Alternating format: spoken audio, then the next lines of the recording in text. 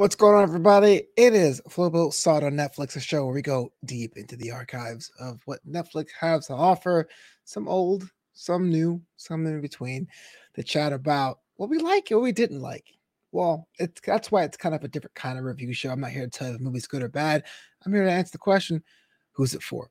Today, we're talking about Slumberlands, which, according to my slight research of two web searches, is a movie based on an animated movie based on a comic strip about the very nature of dreams. And what does that mean to dream and to go to different worlds? It's kind of the whimsy that kind of may seem like paint by numbers now, but the OG comic's been around in lore for about 50 to 60 years. Let's get to the reviews. IMDb gives it a 6.7 out of 10, and Rotten Tomatoes is officially split. 37% from critics, 87% of the audience score of a family movie where if you go and dream, you'll find yourself into a whole other dreamscape. So it's kind of like where the wild things are mixed with like the benevolent side of the whole Freddy Krueger universe, but a fun, and I use the word again, whimsical presentation. And a lot of the stuff about this movie is pretty cool. It's the visuals. Francis Lawrence is a director, a very prolific music director when I was growing up. But as I am a genre fan, most notably known as the director of the movie Constantine featuring Keanu Reeves about 20 years ago.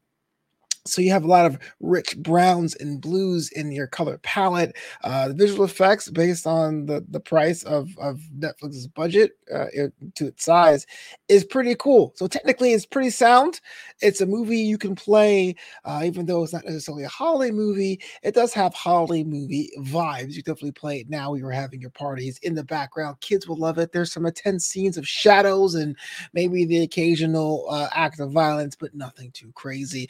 And it's all centered on the relationship between Jason Momoa, who plays a figment of the dreamscape called Flip, and our main character Nemo himself, herself, themselves. I think Marlo goes by she here. Marlo Barkley, which I thought was a little bit older to play the role.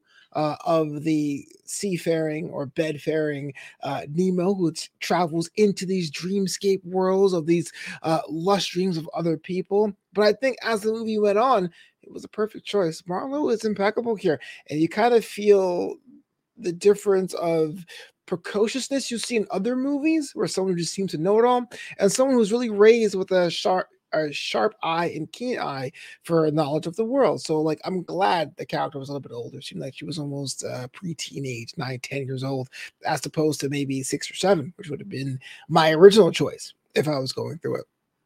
The chemistry between Marlo and Flip is solid, and even her chemistry with her dad, Peter, or even her uncle Philip, they just work on different levels. Having the different dynamic of a father figure when Peter is lost at sea and Philip takes custody of Nemo is definitely different. I think Peter is the best kind of comic relief, my favorite, deadpan as all heck, and something I truly enjoy. It had me chuckling out loud a couple of times. And what's cool about movies now, and we see this a lot more with films in the adult genres, is a reliance on lore. Right, as films and these blockbusters, these tent poles become franchise ready, a lot of nuggets are installed into the universe. So you're able to walk out of the theater saying, I want more. I want spinoffs. I want TV shows and series and all that. And this one's no different. And I don't want to go too deep into it. I don't want to detract from the main story. But the very idea that there is an outlaw code, or the idea of a Dream Bureau, Subconscious Activities Bureau, excuse me, is cool and right for those kind of spin-offs and extensions and all that sort of thing. So give props to that. What's really puzzling about this ratings. If IMDb is a 6 out of 7, I think that's pretty solid. I think I'm almost inclined to agree. I would say it's solid 7 myself. It's the critic and audience score split in Rotten Tomatoes that gives me the most pause. I mean, if the critic is saying 37%, I would say it's a not recommend. And truthfully, it doesn't really break any new ground. Either you've seen this movie or you've seen elements of this movie elsewhere. But when an audience says 87%, that means there's some things that are intangible, right? In my experience, especially in family films, that's when a film has heart. right? Because sometimes if you're not really into it or programmed to appreciate that, it can come off as melodrama.